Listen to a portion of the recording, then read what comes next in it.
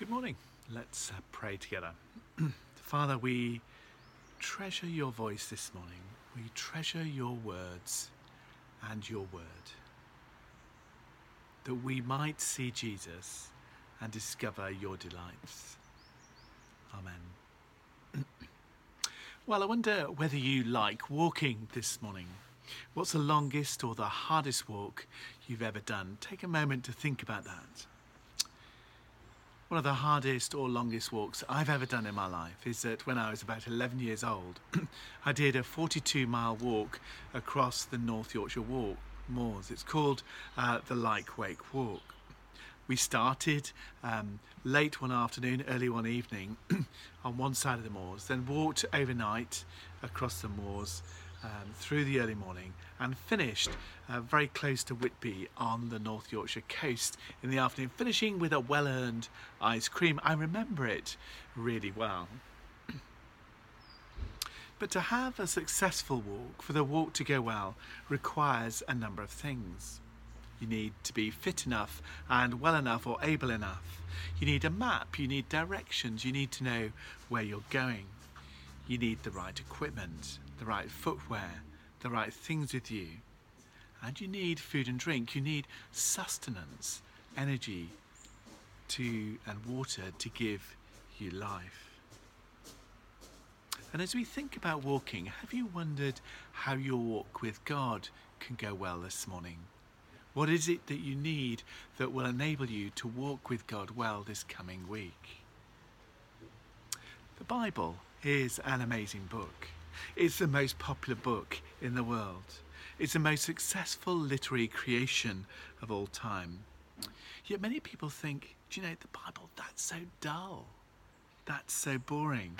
It's just full of difficult passages that I can't make sense of.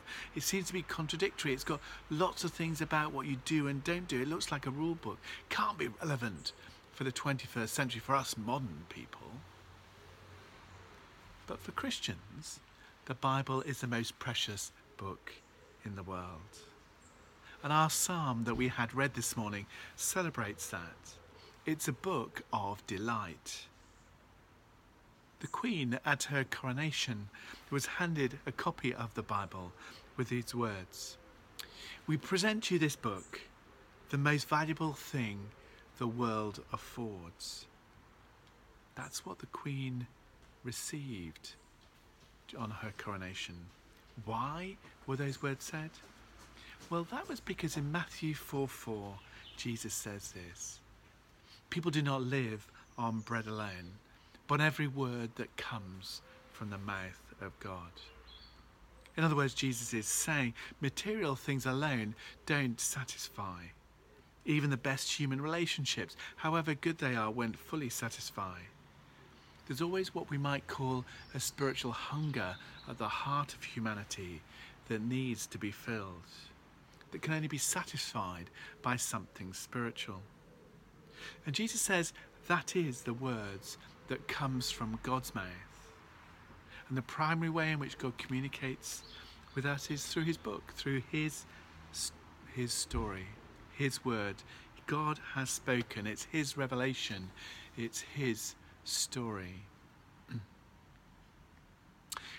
We're thinking about celebration this term, and Psalm 119 celebrate God's word, God's revelation.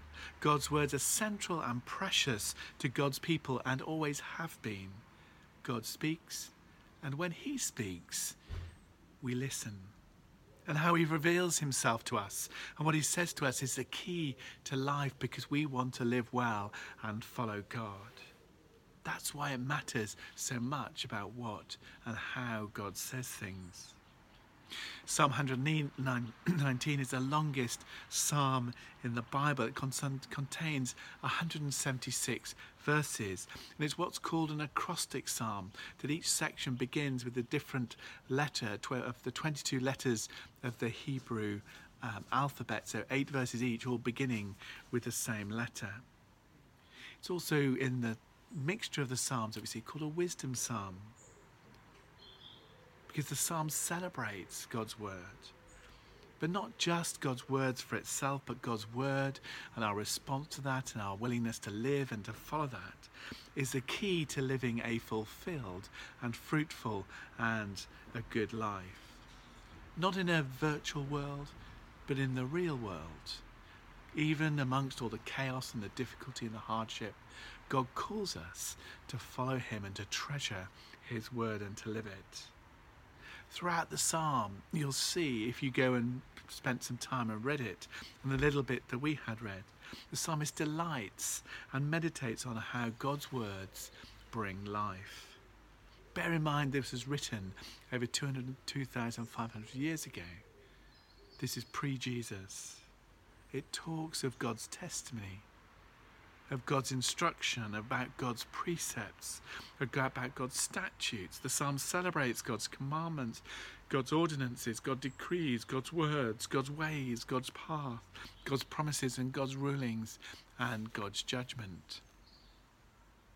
God's word, in all its fullness, reveals to us God's extraordinary love for us this morning.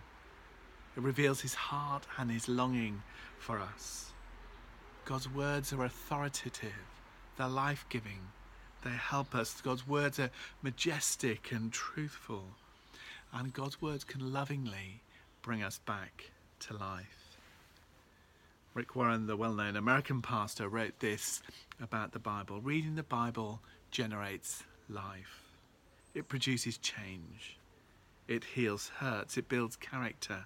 It transforms circumstances. It imparts joy. It overcomes adversity. It defeats temptation.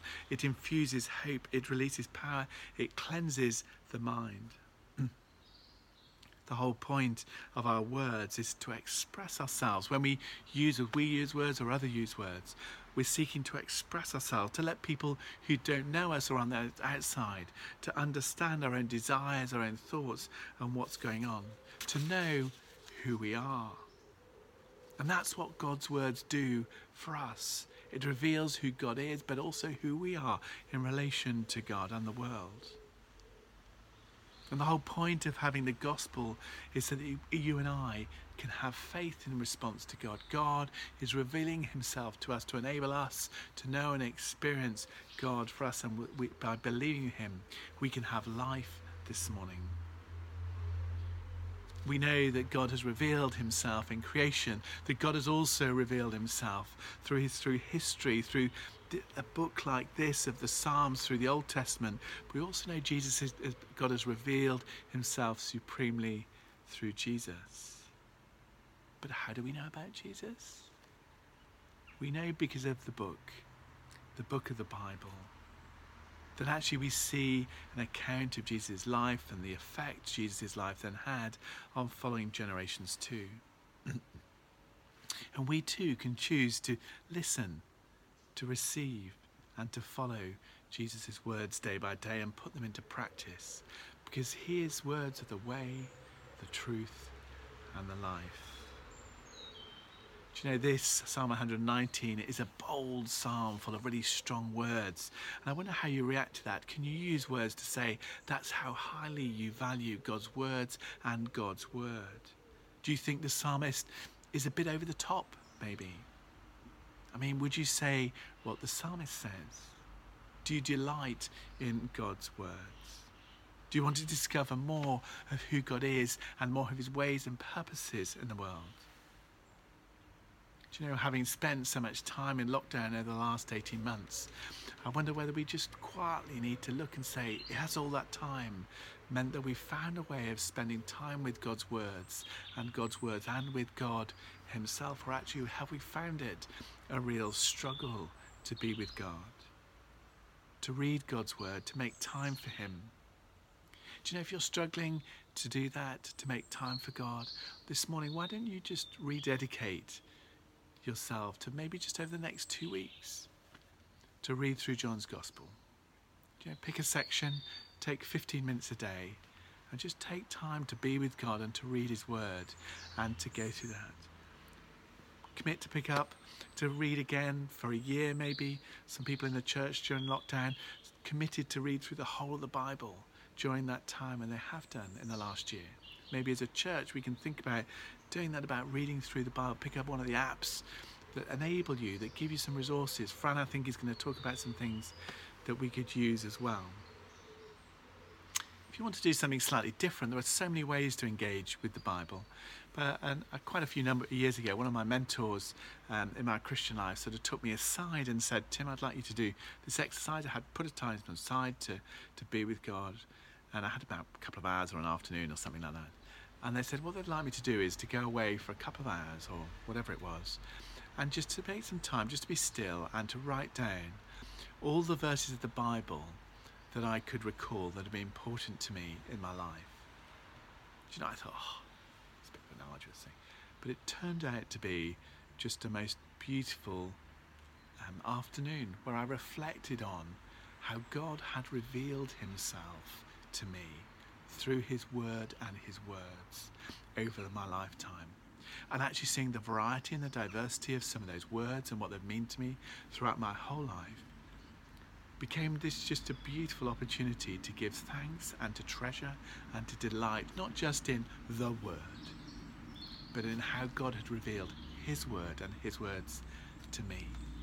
Maybe that's something you could do, or we could maybe do in the next term ahead, and see how that goes and how those words have brought life to me.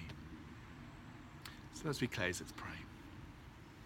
Father, we thank you for giving us your word and your words. We ask you to forgive us this morning when we neglect or put aside or fail to treasure your word. Father, would you help us over this coming year, this coming time, to discover more of the treasure and the wonder of your words. But not just to discover them for themselves, but to learn what the delight of following them day by day, that your word would be a lamp to our path. We praise you, we praise you, we praise you, living God, that you had revealed yourself to us this morning. In Jesus' name, amen.